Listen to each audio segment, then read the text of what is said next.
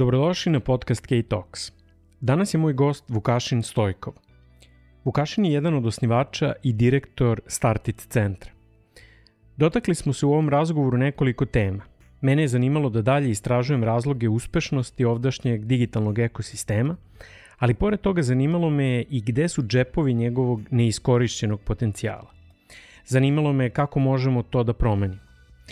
A povod za ovaj razgovor bio je projekat Tesla Nation, projekat povezivanja preduzetnika iz najrazvijenijih zemalja poput SAD sa domaćim preduzetnicima koji raspolažu određenim tehničkim znanjima ili idejama. Nadam se da ćete uživati u ovom razgovoru onoliko koliko sam i ja.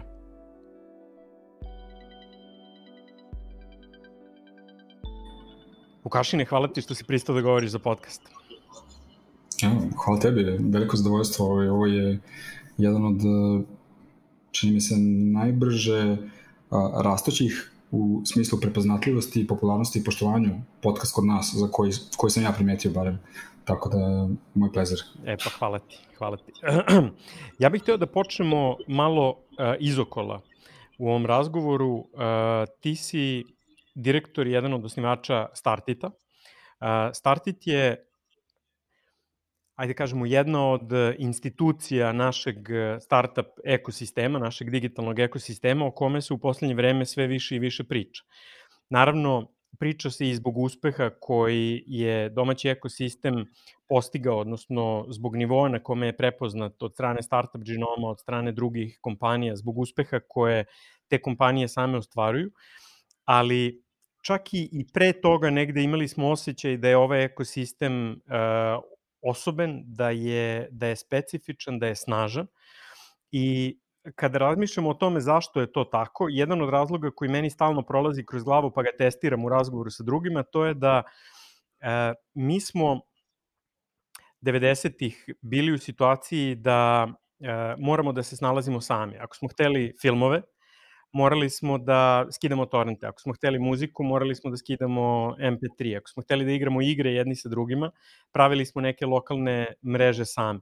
Čini mi se da je taj jedan, da kažemo, da je ta jedna subkultura koja je nastala u tom periodu bila jedan od osnova za tu domišljatost, za tinkering kod ljudi koji vole da se bave takvim stvarima.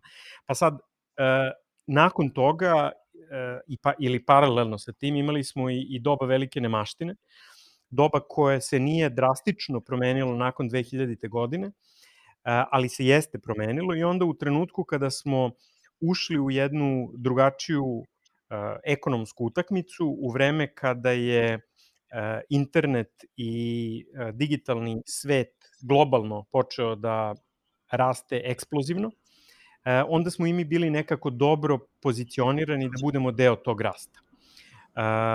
Kako se tebi čini za početak ova moja teorija i ima li to nekog smisla? Ja bih rekao da svakako ima smisla i logike. Meni lično nije padalo na pamet, delom zbog toga što sam se ja najviše bio fokusirao na tezu toga da je obrazovanje tehničko bilo i ostalo dobro nakon Jugoslavije i u SRJ i kasnije u drugim oblicima. Tako da je ta jedna osnova svakako postojala. Zatim bih rekao definitivno da je velika količina gladi, ne bukvalno gladi, ali gladi za mogućnošću da se izraziš, da se ostvariš profesionalno izvan političkih okvira koje pruža domaće tržište, da je ono eksplodiralo onog trenutka kada je Srbija postala otvorena za trgovinu sa ostatkom planete. I s jedne strane zbog toga što su bile ukinute sankcije, s druge strane zbog toga što je postao internet kao način za distribuciju intelektualnog rada.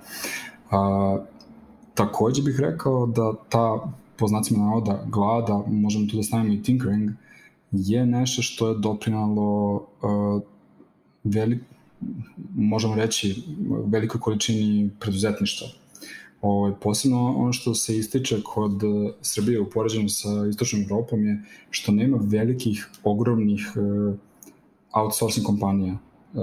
to se inače često dešava u drugim ekosistemima, kod nas je to nekako sve, da kažemo, fragmentirano, što je negde signal za preduzetništvo. Obrni okreni, taj tinkering i ta glad i ta nužnost za snalaženjem je doprinula tome da krenemo jednim dobrim putem. Na nama bi bilo sada da samo taj put pametnije usmerimo nadalje, jer ako nastavimo inercijom i rezultati će biti negde ograničeni ono što može se desiti organski. Da. Startit je po meni takođe igrao jednu veliku ulogu o tome. Jedna od možda mana našeg ekosistema je između ostalog taj što nije tesno povezan sa okolinom. To je verovatno zbog političkih razloga, verovatno i zbog ekonomskih razloga, ali prosto nije toliko duboko integrisan sa nekim svojim neposrednim okruženjem. Samim tim, bilo je neophodno da se postave nekakve institucije koje bi bile, rekao bih, kao neki akceleratori, ali ne u smislu startup ekosistema, već kao prosto neki katalizatori, možda je bolja reč, te ubrzane razmene znanja, ubrzane razmene iskustava i zapravo kreiranje jednog okruženja u kome je aspiracija prema nekakvom globalnom uspehu i legitimna i potrebna i neophodna. I rekao bih da i Startit ima neku svoju ulogu u tome. Ali ono što me zanima kao informacija s tvoje strane, kako je to izgledalo na početku? Hvala ti na lepim rečima.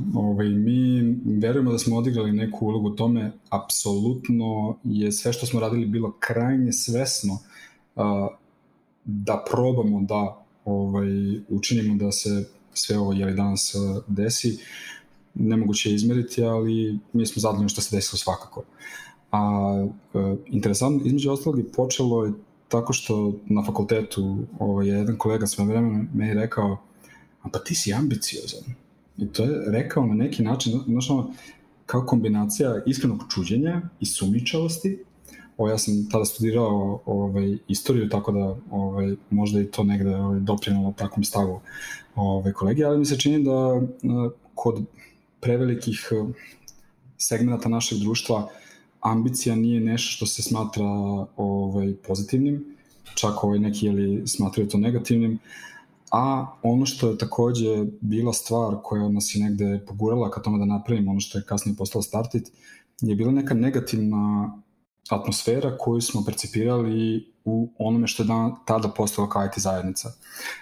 To je recimo bilo neka 2007. i bilo je veoma popularno i fancy da na raznim konferencijama i drugim forumima govoriš da je u Srbiji nemoguće bilo šta napraviti, ni malo uspešno, ni globalno uspešno i tako dalje, što je onako jedan lenj i potpuno promašen način razmišljanja. Ako mene pitaš, ja sam uvijek bio u fazonu da ako smo suludo i da kažem optimistični i aspirativni, da to negde doprinosi tome. Tako da delom smo nastali kao reakcija na tu neku kolektivni pesimizam. Baš zato što smo verovali da ukoliko pod jedan kreiramo svest o tome da postoje te prilike u kreiranju vrednosti za sebe i druge kroz tehnološko preduzetništvo, i ukoliko negde lupamo u bubanj optimizma i ohrabrenja, da će to zapravo da doprinese tome da se to možda i desi. Tako da smo bukvalno od prvog dana, mislim da čak imamo nekde zapisanu emisiju tada iz kraja 2007. da želimo da unapredimo društvo kroz promociju preduzetništva i tehnologije. I sve stvari koje smo radili od tada pa do danas jesu bile sračunate za to. Ono što se recimo promenilo je to što smo, dakle, mi dosta dugo, dosta agresivno forsirali optimizam radi optimizma, jer smo procenjivali da je to nešto što je bilo potrebno. Ja mislim da je zaista bilo potrebno i da je to napravilo jednu ogromnu promenu. To ne mogu da dokažem, ali to je moj lični osjećaj. Ono što se umeđu vremenu desilo jeste da je taj neki, da kažemo, neopravdani optimizam postao deo političkog diskursa i izgubio, da kažemo, legitimitet i učinkovitost. Pa sada moramo da nađemo neki drugi način, ali obrnio kreni, mislim da smo prevazišli tu neku dečiju bolest toga da smo samo kritični ili da se smatra fancy, da neko kaže da je samo ispunjavajuće proročanstva o neuspehu. Ne znam da li je ovo odgovorilo na to. Jeste, ali podsjetilo me sad na onu fake it till you make it model. Zapravo, tako da izgleda da je tako počelo. A šta sad sprečava da taj model i dalje nastavi da funkcioniše? Zašto te pitam? Startup sistem je sistem koji zaista preobraća jedan, ajde kažemo, sposobni deo ljudi, dakle sposobne grupe, i njih pretvara u optimistične i sposobne grupe i onda te optimistične, sposobne grupe, možda bez nekog potpunog saznanja o tome na koji sve način mogu da failuju zapravo, uđu u te pokušaje i onda od velikog broja tih pokušaja neki uspeju. Zašto bi se taj model sada menjao? Ja bih volao samo da ti dodam jednu anegdotu, pa pretpostavljam da možeš posle da je isečeš ako nema smisla, kako to izgledalo na početku. Negde tamo na jesen 2009. sam na nekoj konferenciji u Beču, ogromna konferencija, sve neke face centralno-evropske scene, ako to može tako da se nazove, su tu. I tu je neki investitor od nekog od jačih fondova u to vreme i pitao me u nekom trenutku, ok, šta vi hoćete da uradite, pa mi hoćemo kreiramo startup ekosistem kod nas u Srbiji. I čovjek krene gotovo da me onako kritikuje, kaže, pa ne možeš to da radiš tako, to ne može se napravi, to ili postoji ili ne postoji, to se razvija, to ne može se napravi. Ja slušam, ovako klinim glavom i misli se, aha, sad ćeš da vidiš. To mi je ostalo onako kao jedno drago sećanje, između ostalog baš tog nekog stava koji doprinosi tome da se povećaju šanse uspeha. A fake it until you make it je apsolutno za početak legitiman pristup i jer se pokazao u mnogo situacija kao uspešan. Zatim, on se podučava efektivno u gotovo svim najpriznatijim startup metodologijama koje kažu nemoj prvo da napraviš neku stvar, nego se pravi da je imaš, pa sad tu postoje različite etičke ili neke konsideracije, da kažem na čistom srpskom. I definitivno je fejkovanje kod nas, ja biram da verujem, odigralo veoma pozitivnu ulogu, jer je dalo zamah raznim nekim klincima i klinkama i nekim starijima da kažu, pa čoveče, mogu ja to. Između ostalog, ja sam svojevremeno i krenuo u pravcu tehnološkog preduzetništva kada je jedan moj prijatelj s kojim sam izlazio u grad odjednom se ispostavio da je napravio sajt koji ima neke ogromne količine korisnika i neki prihod i onda sam ja bio fazon, pa čoveče, mogu ja tako. Međutim, taj neki, da kažemo, površni pristup je okej za nultu ili prvu fazu, kako izaberemo da nazovemo, to je ono što bi se reklo low hanging fruit. Dakle, ti sa tim udaranjem u bubanj i ohrabrivanjem možeš da učiniš da ljudi koji imaju razne neke preduslove, a ima ih dosta koji su potrebni za uspeh, da se odvaže i uspeju. Međutim, kada taj low hanging fruit ponestane, onda moramo pričamo o nekim sistemskim stvarima, ako mogu tako da kažem. I jedan od najvećih problema koje smo mi u Startitu, a čini mi se i mnogi drugi identifikovali, je odsustvo poslovnih znanja, odsustvo, da kažem, osjećaja za posao, kulture poslovne, koja definitivno nije prisutna u našem društvu, što je jedna šteta. Tako da sada ide onaj teži deo. Znači, super je što smo lupali u taj dolboš, sad ide edukacija i da, to je pretty much to, ali da nismo prvi, da kažem, talas napravili, ne znam da li bismo bili u poziciji da pričamo o tako to obično bio, barem u startup svetu. Da. Dosta sam se sad uhvatio za ovaj jedan deo tvog odgovora, a to tiče se toga u kakvom je stanju naša poslovna kultura, naša kultura preduzetništva. U poslovne kulture rekao bih jedno, kultura preduzetništva je nešto drugo. Kultura preduzetništva je verovatno, ako moramo da napravimo neku razliku između ta dva pojma, kultura preduzetništva je ono što te gurne malo više prema rizicima i verujem da za merenje preduzetništva, što je inače verovatno jako težak posao, da bismo dobili rezultate u Srbiji koji pokazuju da smo u nekim segmentima vrlo napredni, u nekim segmentima ne baš preterano, ali kada je u pitanju neka poslovna kultura, to bih pre okarakterisao kao nekakav sistem poslovnih procesa, način upravljanja, zapravo način upravljanja rizicima. Možda je preduzetništvo ono što te malo više gurne u rizike, pa zahvaljujući tome preduzetnički nastrojena društva kao što su SAD ili Velika Britanija, vidimo da su ispred nekih drugih i po pitanju startup kulture i po pitanju razvoja ekonomije.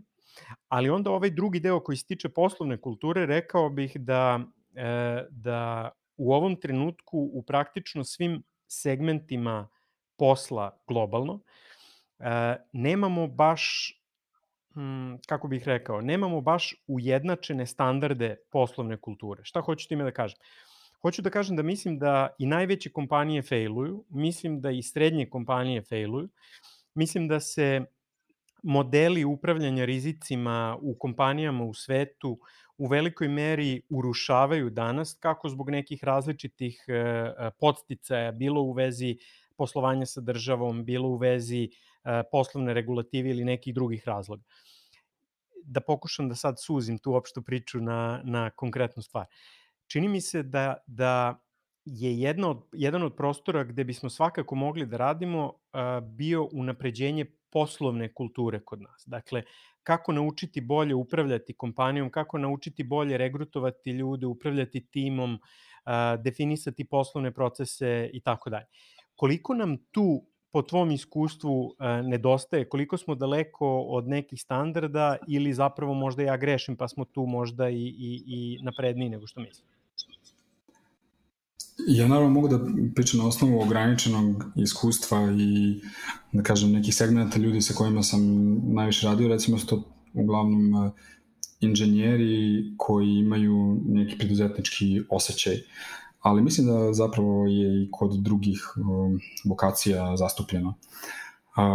Rekao bih da smo, kada u pitanju kapacitet za poslovanje, onako potpuno kako bih rekao, sakaćeni po defaultu time što smo izašli iz obrazovnih institucija iz kojih smo izašli i iz generalne kulture iz koje smo izašli. Recimo, ako pogledamo šta se smatra preduzetnikom i biznismenom u Srbiji, to su ljudi koji su stekli bogatstvo na neki nečasan način. To nažalost ovaj dobrim delom i tačno. Pa je li to možda ne doprinosi tome da imamo neki zdravi odnos prema biznisu i novcu generalno, koji je satanizovan od strane socijalističke države toliko dugo, kao i privatna delatnost. Ali da probam ja malo da suzim. Ja bih rekao da svakako preduzetnički način razmišljanja, da tako kažemo, ima u sebi ugrađenu onako jednu nadprosečnu toleranciju za rizikom, ali bih rekao da sklonost ka riziku ne čini naravno preduzetnika. Ono što čini preduzetnika je jedna konstantna sklonost ka ispitivanju svog znanja, akviziranju novih znanja koja se pokažu kao potrebna, njihova disciplinovana i adekvatna primjena u svrsi poslovnog uspeha i tako kreće dalje petlja. To je nešto što ja nisam imao prilike da vidim često kod nas. Prečesto ljudi ne znaju da prodaju, ne znaju da naprave proizvod, ne znaju da pričaju s korisnicima i tako dalje i tako dalje. A da ne pričamo o tome da ne znaju da vode firmu, jer da bi vodio firmu ti možeš prvo da napraviš nešto što neko hoće da kupi. Prečesto imamo sjajan tehnički talent koji je potpuno nesvestan toga kakva znanja treba da stekne i ja sam tu prvi neko ko će da kaže da nosim određenu količinu odgovornosti jer sam kroz razne obrazovne programe koje sam kreirao očigledno propustio da nađem najbolji način da kod tih protopreduzetnika izgradim taj pristup. No, rekao bih da bi za naše društvo moglo da bude jako, jako korisno da kad smo već uveli programiranje u 5. razred, što ne bismo uveli preduzetništvo? Zato što ne mora svako da bude preduzetnik, ali preduzetnički način razmišljanja je nešto što će učiniti profesionalca mnogo boljim za bilo koju organizaciju čiji je deo. Dakle, to je u pitanju konstantno opažavamo probleme i prilike i konstantno pokušavamo da nađemo načine da ih rešimo i zadovoljimo. Tako da, long story short...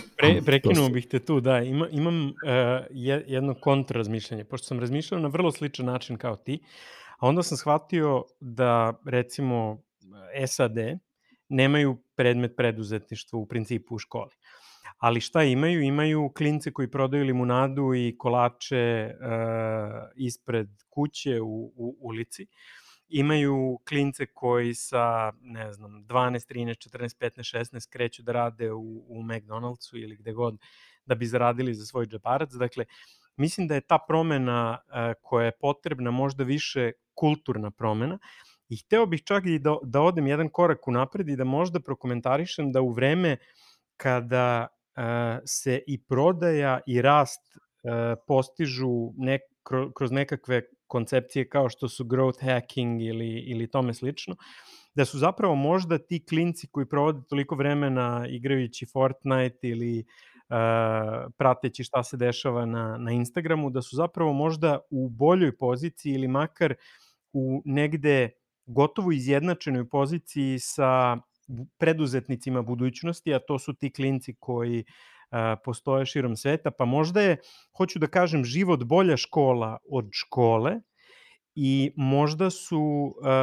možda smo sad u situaciji da imamo približnije prilike sa ostatkom sveta.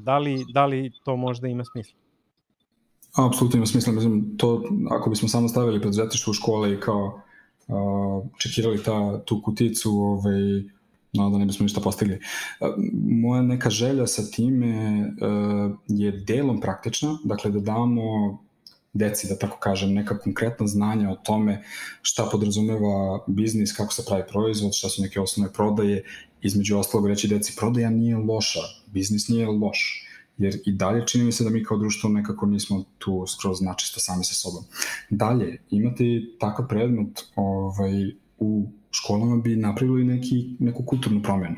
Učinilo bi preduzetništvo prihvatljivijim, interesantnijim i tako dalje, ali sve bi to naravno moralo da bude praćeno mnogo širim, da kažem, akcijama na nivou celog društva.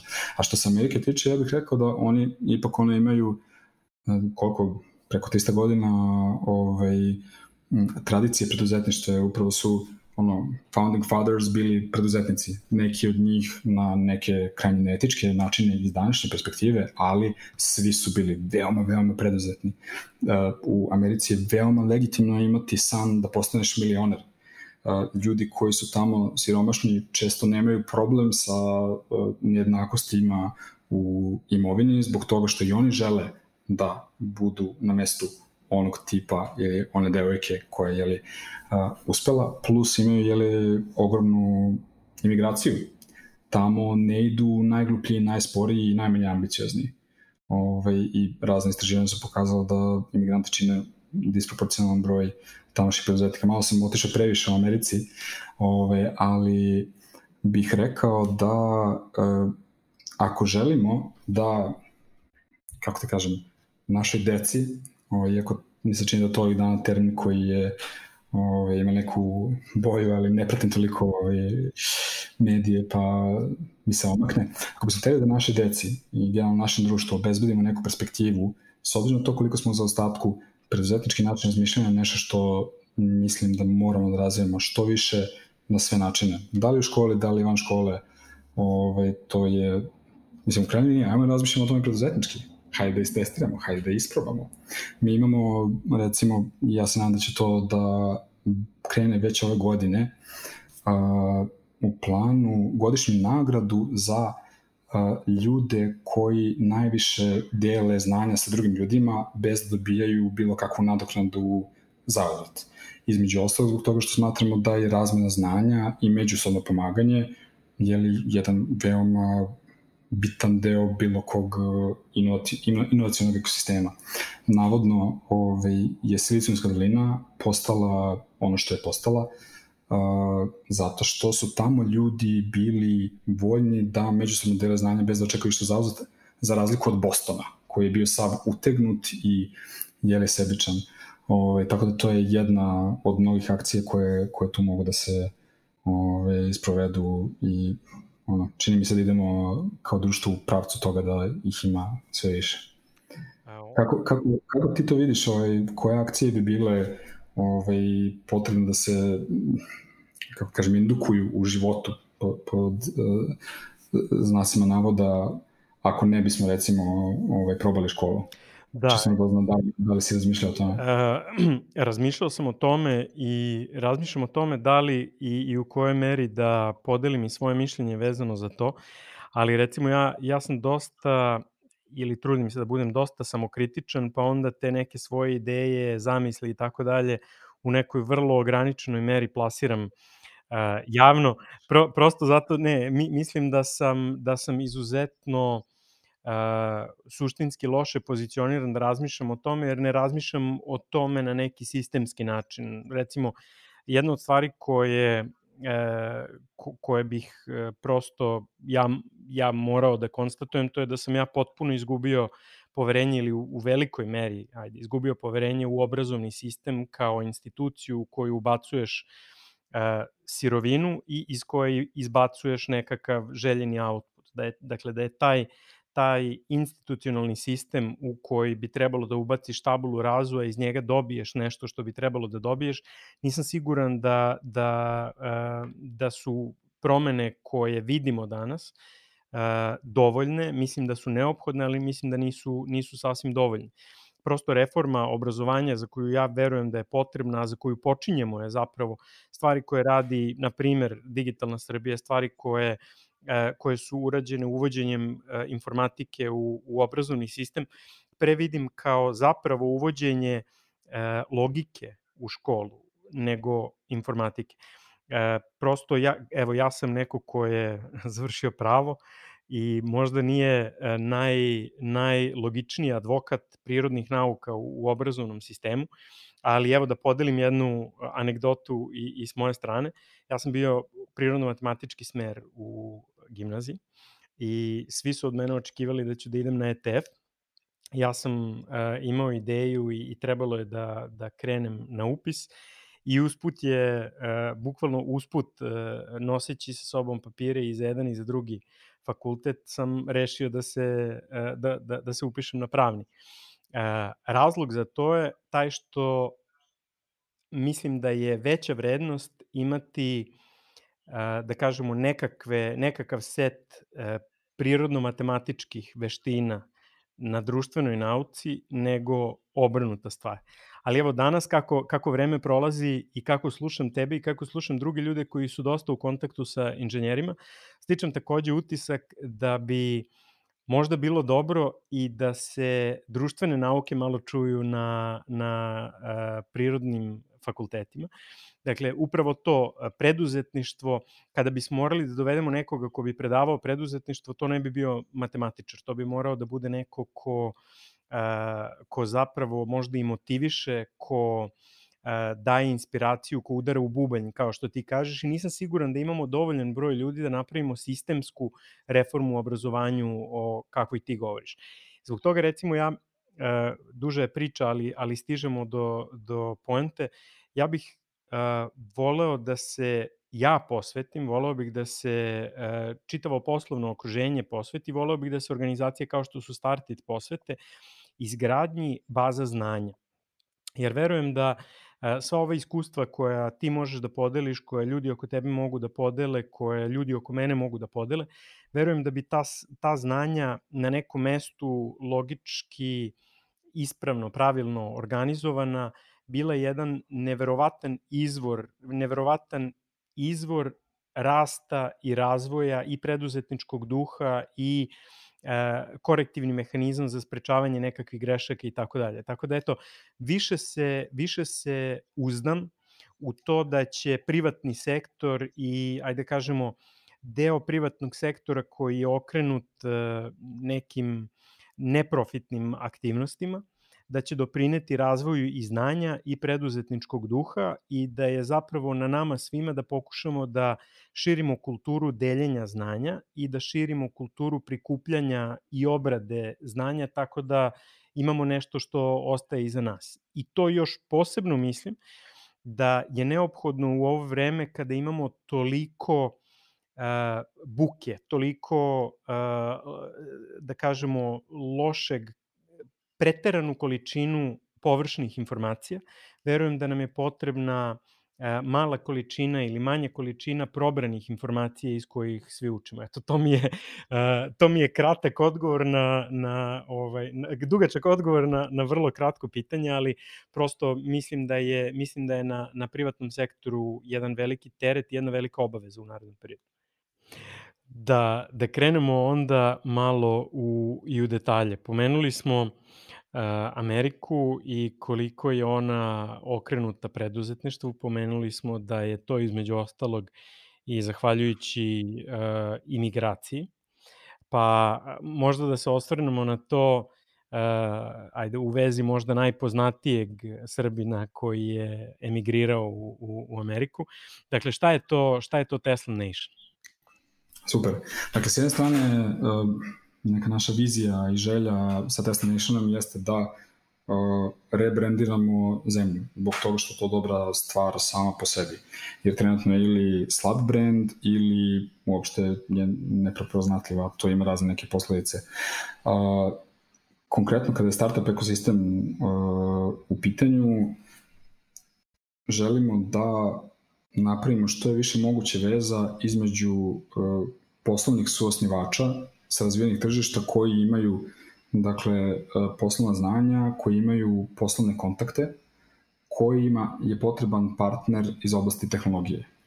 Zašto to želimo da radimo? Zato što želimo na taj način da povećamo šansu našim tehnološkim preduzetnicima za uspeh, a imaće veću šansu ako imaju jednostranog partnera koji ima i razne poznanike, ima razne veze, da tako kažemo, koje su veoma legitimna način rada u razvijenim ekonomijama i razna znanja. I nakon što mi sa svoje strane učinimo sve što možemo da ti startupi uspeju, to kreira dobar word of mouth i dobar brand za Srbiju. S druge strane, tehnološki preduzetnici naši koji su zajedno sa takvim suosnivačima pravili startupe, možda u sledećem ciklusu neće morati da imaju takvog partnera, jer su naučili fore i cake radeći sa nekim i stekli sami neku mrežu kontakata. Tako da cilj nam je da ubrzamo taj razvoj domaćeg ekosistema dok sa strane društva i obrazovnog sistema ne dođemo do toga da smo izgradili te kapacitete interno. Jer očigledno da postoji velika korelacija između uspeha kada staviš nekog iz Amerike i nekog iz Srbije da prave tehnološku kompaniju. I generalno nije uopšte loše imati veoma razvijene ekonomske odnose sa najmoćnijom zemljom sveta i najprogresivnijom u sve njene mane. Tako da to je otprilike ukratko šta je Tesla Nation. To je odgovor na pitanje šta je Tesla Nation, a šta je to specifično u načinu na koji Tesla Nation radi? Dakle, šta je ta neka specifična ponuda koju on ima u odnosu na slične projekte? Kada je u pitanju value proposition, da tako kažem, prema potencijalnim partnerima na razvijenim tržištima, apsolutno je due diligence deo te vrednosti. Takođe i negde naš stav koji je vrlo asertivan i koji kaže, ok, mi imamo neke od najboljih ljudi na planeti. Sad vi možete verujete to, ne morate, ali mi možemo to da dokažemo i mi verujemo to. Tako da i na neki način sami sebi dižemo cenu, plus demonstriramo proces due diligence-a koji je vrlo ispravan i imao sam sreću da mi neki veoma iskusni ljudi iz industrije pomognu u tome da ih kreiramo. A kada pričamo o Srbiji, ako bi tu pitanje bilo šta je komparativna prednost, ja bih rekao da ne postoji konkurencija, iskreno. Mislim, ja ću biti jako srećan kada bi konkurencija postojala, ali ja ne vidim da veliki broj preduzetnika i preduzetnica iz Srbije hrli u Ameriku bilo samostalno, bilo preko nekog fonda ili nečeg trećeg. Zbog toga smo i napravili ovo, zbog toga što to ne dešava. Ali bih mogao da kažem, ajde, da bi komparativna prednost mogla da bude taj neki due diligence s jedne strane, s druge strane činjenica da ćemo mi kao organizacija da izginemo, da doprinesemo tome da taj projekat uspe, zbog toga što je to negde naša obaveza i obećanje celoj javnosti. Da ćemo da rebrandiramo ovoj zemlju i ukoliko projekti ne uspeju, a taj neuspeh je bio sprečiv, mi smo tu failovali. Tako da to bi bile neke prednosti, ali opet, ako postoji drugi način, mislim, to bi bilo sjajno. Sam da samo ih ja nisam nešto mnogo veđao. Šta su sledeći koraci za Tesla Nation? Šta je plan tokom pandemije, ako je mora da se promeni, i šta je plan nakon pandemije? Plan pre pandemije je bio da postignemo razne neke KPI-eve koje smo imali za prvih 12 meseci rada, između ostalog 100 ambasadora, 5 startupa su osnovanih i razne druge metrike, pa nekima previše. Trenutno, u prethodnim mesecima fokus nam je bio da onako prođemo neoštećeni kroz ovu pandemiju, jer su naši poslovni modeli koji omogućavaju između ostalog i Tesla Nation dosta ranjivi na situaciju poput ove. I to smo uspeli da prevaziđemo i sledeći koraci su zapravo to da pronađemo adekvatan management projekta. Jer ja kao neki, da kažem, vizionar i čovjek koji ima solidnu količinu iskustva i znanja i veza i talenta i tako dalje, sam opet samo jedan čovjek koji je rastrzan na dosta strana i onda je moj cilj da što pre sebe otpustim, po znacima navoda, sa pozicije vodeće osobe Tesla Nationa, kako bi Tesla Nation imao veću šansu da uspe. A nakon toga se vraćamo tome da postižemo suludo ambiciozne ciljeve. Dakle, da se osnijemo što je veći broj startupa i da što više povezujemo domaće preduzetnike sa onim sa razvijenih tržišta. Ja bih mogao da kažem razne brojke, ali u suštini se svodi na to da što više prolazimo kroz ciklus uspešnih partnerstava. To je dakle neki zamajac koji se koristi kao metafora u poslovnom svetu. Dakle, mi kreiramo partnerstva veoma pažljivo birajući partnere sa obe strane kako bi kreirali uspešne i srećne partnere. To generiše word of mouth promociju koju mi onda možemo da amplificiramo planskom promocijom, jedna je preduslov za drugu. Ta promocija dovodi do veće količine zainteresovanih partnera i onda kako idemo kroz tu petlju, iz ciklusa u ciklus se brand sve više i bolje uspostavlja. Sad da potpuno promenim temu. Kako izgleda gledati startup koji je na prelomnoj tački da će ili uspeti ili failovati? I koliko često vidiš takve neke situacije u Startitu ili inače u okruženju? No, to je sjajna stvar. I nažalost ne vidim to dovoljno često. Zbog toga što čini mi se da baš zbog te neke, da kažemo, nedostatka sloja preduzetništva u našoj kulturi, ljudi imaju tendenciju da previše se vežu za neki poduhvat, čak i ako bi trebalo da im bude jasno da on više nema perspektivu. To može ima veze opet i sa stigmom oko neuspeha, Tako da ja kada posmatram startup koji se lomi, da li će da uspije ili ne, meni to sjajno, zbog toga što to znači da neću gledati ljude kako se mesecima ili godinama muče oko nečega što očigledno odavno ne funkcioniše. I baš bi to, mislim, to je jedna od mnogih tema koje svi mi u startup ekosistemu treba da više potenciramo, da ljudi budu odlučniji u tome da preseku nešto što ne funkcioniše. Da. Pomenuo si i domenska znanja i preduzetnička znanja. Jedna od stvari o kojima možda nismo previše razgovarali je znanje ili možda bolje rečeno veštine u vezi sa prodajom ili komercijalizacijom proizvoda. Kako ocenjuješ naš startup ekosistem u tom domenu? Pa dosta je tužno. Šal na stranu, negde možda normalno da je tako zbog socioistorijskih prilika, ali to nije nama kao nekim, da kažemo, liderima ove zajednice opravdanje da to i ostane tako. Ja bih rekao da je zapravo najveći problem negde psihološki. Dakle, naučiti prodaju nije toliko teško. Potrebno je samo da s jedne strane postoji stigma ili osjećaj stigme oko prodaje, osjećaj da je to nešto što nije vredno zanimanje, recimo za inženjera ili nekog prirodnjaka ili za bilo koga drugog, da je to nešto prljavo. Što i dalje negde ja previše često čujem, čini mi se u nekom izvan svog mehura. I ukoliko bi ljudi, ja bih voleo da razni preduzetnici sa kojima radim, imaju naprosto otvoren način razmišljanja prema prodaji, jer onda će lako naučiti. To nije nuklearna fizika. Mislim, čak i ako je nuklearna fizika potrebno da bi napravio tu neku svoju viziju i to se da naučiti samo možda malo teže. Tako da neka desatanizacija prodaje bi bila takođe jedna od stvari na spisku to-do-ova za razvoj ekosistema. Moje iskustvo u radu sa širom poslovnom zajednicom je da se često potcenjuje koliko je u određenim sektorima, u određenim granama privrede, koliko je prodaja zapravo razvijena.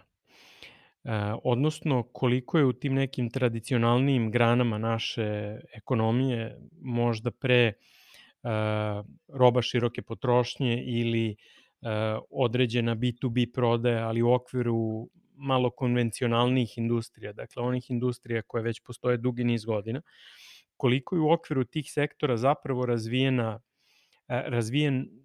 kultura prodaje koja tamo uopšte nije stigmatizovana u sistemima u kojima je ona na pijedestalu veština unutar kompanije na način na koji je možda sposobnost u kodiranju u okviru startupa. Ono što možda nedostaje, evo kao ideja za razmišljanje, to je da se malo podstakne osmoza i u okviru tih različitih sektora, jer jedan od možda ključnih preduslova za pravi uspeh našeg startup ekosistema je taj da ima čestu i snažnu interakciju sa različitim granama koje su možda malo konvencionalnije. Jer isključivo kroz širenje u te grane verujem da će i biti stvorene ideje i biti stvorena prilika za neku pravu, da, nemamo bolju reč od disrupciju.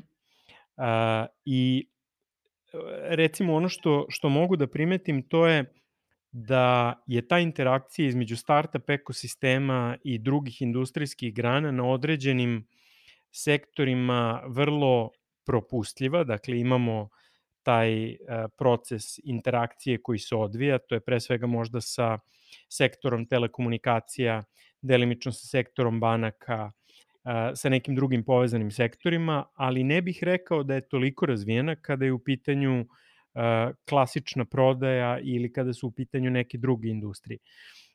Da li je bilo razmišljanja na tu temu ili ne i razmišljaš li o tome kako da se taj neiskorišćeni potencijal možda realizuje?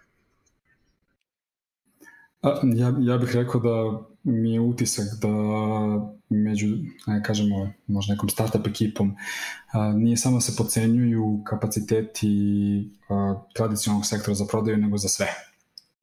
Od inteligencije do uspeha i tako dalje, zato što ljudi ne znaju nikoga. Možda znaju neke primere koji nisu reprezentativni i onda izgleda neko mišljenje. Ono što je svoje vremeno meni bilo jako prijatno iznenađenje koliko briljantnih ljudi ima, ajde da kažemo, u korporativnom sektoru domaćem.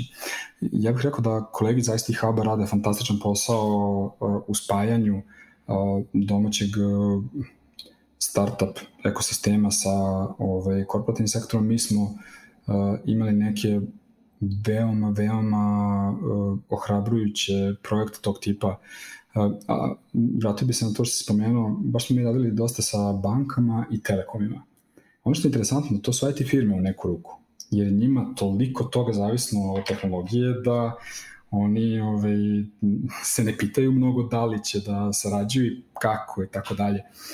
Ono što bih ja istakao kao bojazan samo, ukoliko bismo se u potpunosti oslonili na to da startup ekosistem učimo, da kažem, biznisu kroz spajanje sa domaćim tradicionalnim sektorom, jeste to što mi se čini da barem dobar deo domaćeg sektora za koji ja znam je uglavnom usmeren na lokalno tržište ili na neka okolna, gde su pravila poslovnog ponašanja, pravila igre generalno, načini na koji se poslovi dobijaju, gube, realizuju, čini mi se dosta drugačije nego na onim tržištima ka kojima težimo, a to je Zapadna Evropa i pre svega Severna Amerika.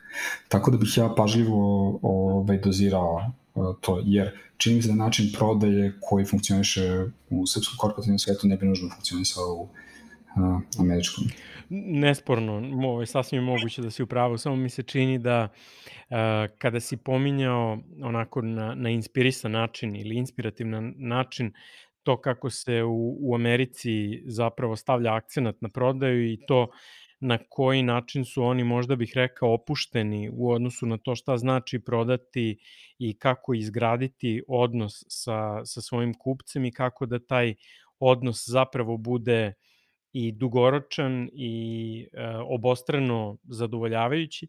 Čini mi se da te neke karakteristike vidim možda i zaključane kao neki potencijal u određenim sektorima, pa čak i ako ne dolazi nužno do te propustljivosti između dva sektora u pogledu nekih opštih ideja i načina poslovanja, možda bi imalo smisla makar u tom jednom delu gde bi se razmenjivalo znanje i iskustva vezano za način prodaje i izgradnju tih odnosa, možda bi to bila jedna uspešna kombinacija. To je nešto što je leitmotiv možda ovog razgovora, kako ne postoji srebrni metak, nego moramo raditi desetine stvari u isto vreme. I svakako je nesporno da je povezivanje startupa sa korporativnim svetom potrebno. Ja bih možda dodao neki twist kao ideju, a to je povezivanje talenta iz tradicionalnog sektora domaćeg sa interakcijama na nekim drugim tržištima. Recimo, bilo bi mi jako interesantno da vidim kako bi se neki komercijalisti, da kažem, nekih korporativnih domaćih sistema snašli recimo u Londonu ili, Paris to bi već bilo čudno, ali da kažemo u Londonu ili New Yorku, koliko bismo mogli da otključamo vrednosti time što te izuzetno talentovane, disciplinovane ljude pune znanja, malo, da kažem, primimo i na tu neku drugu kulturu koja je veoma bogata i uspešna i takođe ima mnogo znanja. I tu bi možda mogao da bude jedan od delova uspešne buduće ekonomije Srbije, da zapravo krenemo da pravimo jedan kulturni zaokret prema izvozu, ali ne kao nekoj izbornoj krilatici, nego jednoj istinskoj imerziji sa bogatim tržištima, gde ćemo i ljude koji čukaju kod i ljude koji zovu telefonom da prodaju neku robu usmeriti tamo gde prilike malte ne upadaš u njih. To je recimo jedna nevjerovatna stvar. Koliko se meni barem dešavalo da sa nekim potpuno nasumičnim susretima i situacijama dođem u izvanredne prilike koje mogu da ponudim našim preduzetnicima. Koliko je taj poslovni svet s jedne strane razvijen, bogat, ali i spontan. Koliko, to je ovo što ti spomenuo, ta neka opuštenost. Tako da, eto, rekao bi da bi bilo interesantno izvući, mislim, ne izvući, nego iskoristiti taj talent korporativnog sektora kao polugu za razvoj i startupa i privrede generalno. A kada je u pitanju domensko znanje, to je isto jedna dosta suboptimalna stvar, gde kada je neko inženjer, on uglavnom samo zna da pravi proizvode za inženjere ili nešto drugo što vidi sa strane. Kada neko advokat i može da pomogne nekome u procesu idracije, to već ima mnogo više izgleda i mislim to u krajnjoj liniji tržište nagrađuje. Investitori, ako to neko tržište jeste, nagrađuju one startupe koji imaju su osnivače koji i čukaju kod i kapiraju neku industriju koju hoće da, ja bih predložio reč podriju za disrupt. Zašto čini se to dosta dobro uklapa i sa Christensenovom teorijom, gde on kaže da taj novi izazivač ide ispod postojećeg, kako se zove, dominantnog igrača i sa cenom i sa kvalitetom, ali onda zapravo u potpunosti izdominira kasnije. Podrivati, to je dobar termin.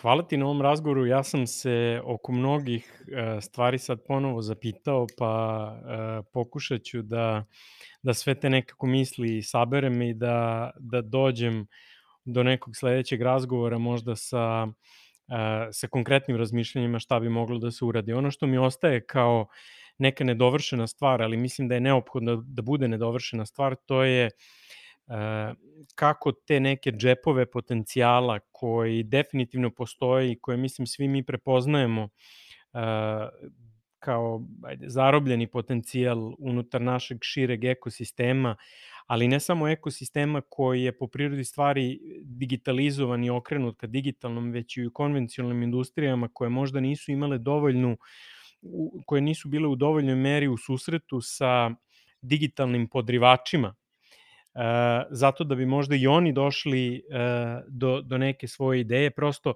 ostaje mi kao nedovršena priča to kako da te sve džepove potencijala iskoristimo do kraja i želim i da ti se zahvalim za svemu što radiš konkretno za taj ekosistem i što odčepljuješ te džepove jedan po jedan. Ja se trudim, hvala puno na ljubaznim rečima, hvala tebi na ovom razgovoru. Ovo su neke novi formati koji su veoma, da kažem, veoma doprinose popularizaciji važne teme i kod, da kažem, onih što čukaju i kod ovih što prodaju. Ja bih rekao da nam samo treba vreme i novac za te džepove, po znacima navoda. Samo iz godine u godinu čini mi se da smo kolektivno sve bolje, ali nedovoljno dobri za ono gde nam je aspiracija. To je sad, u startupima to često ide u tim nekim kao testerastim potezima. Malo krene hype ispred realnosti, pa onda neko vreme se radi na suštini bez vremena da se radi na hype-u. Tako da možda to nije nužno loša stvar, ali definitivno svi mi u ekosistemu imamo dosta domaćih da uradimo. Hvala puno, Rasko, na pozivu, bilo je čast zadovoljstvo.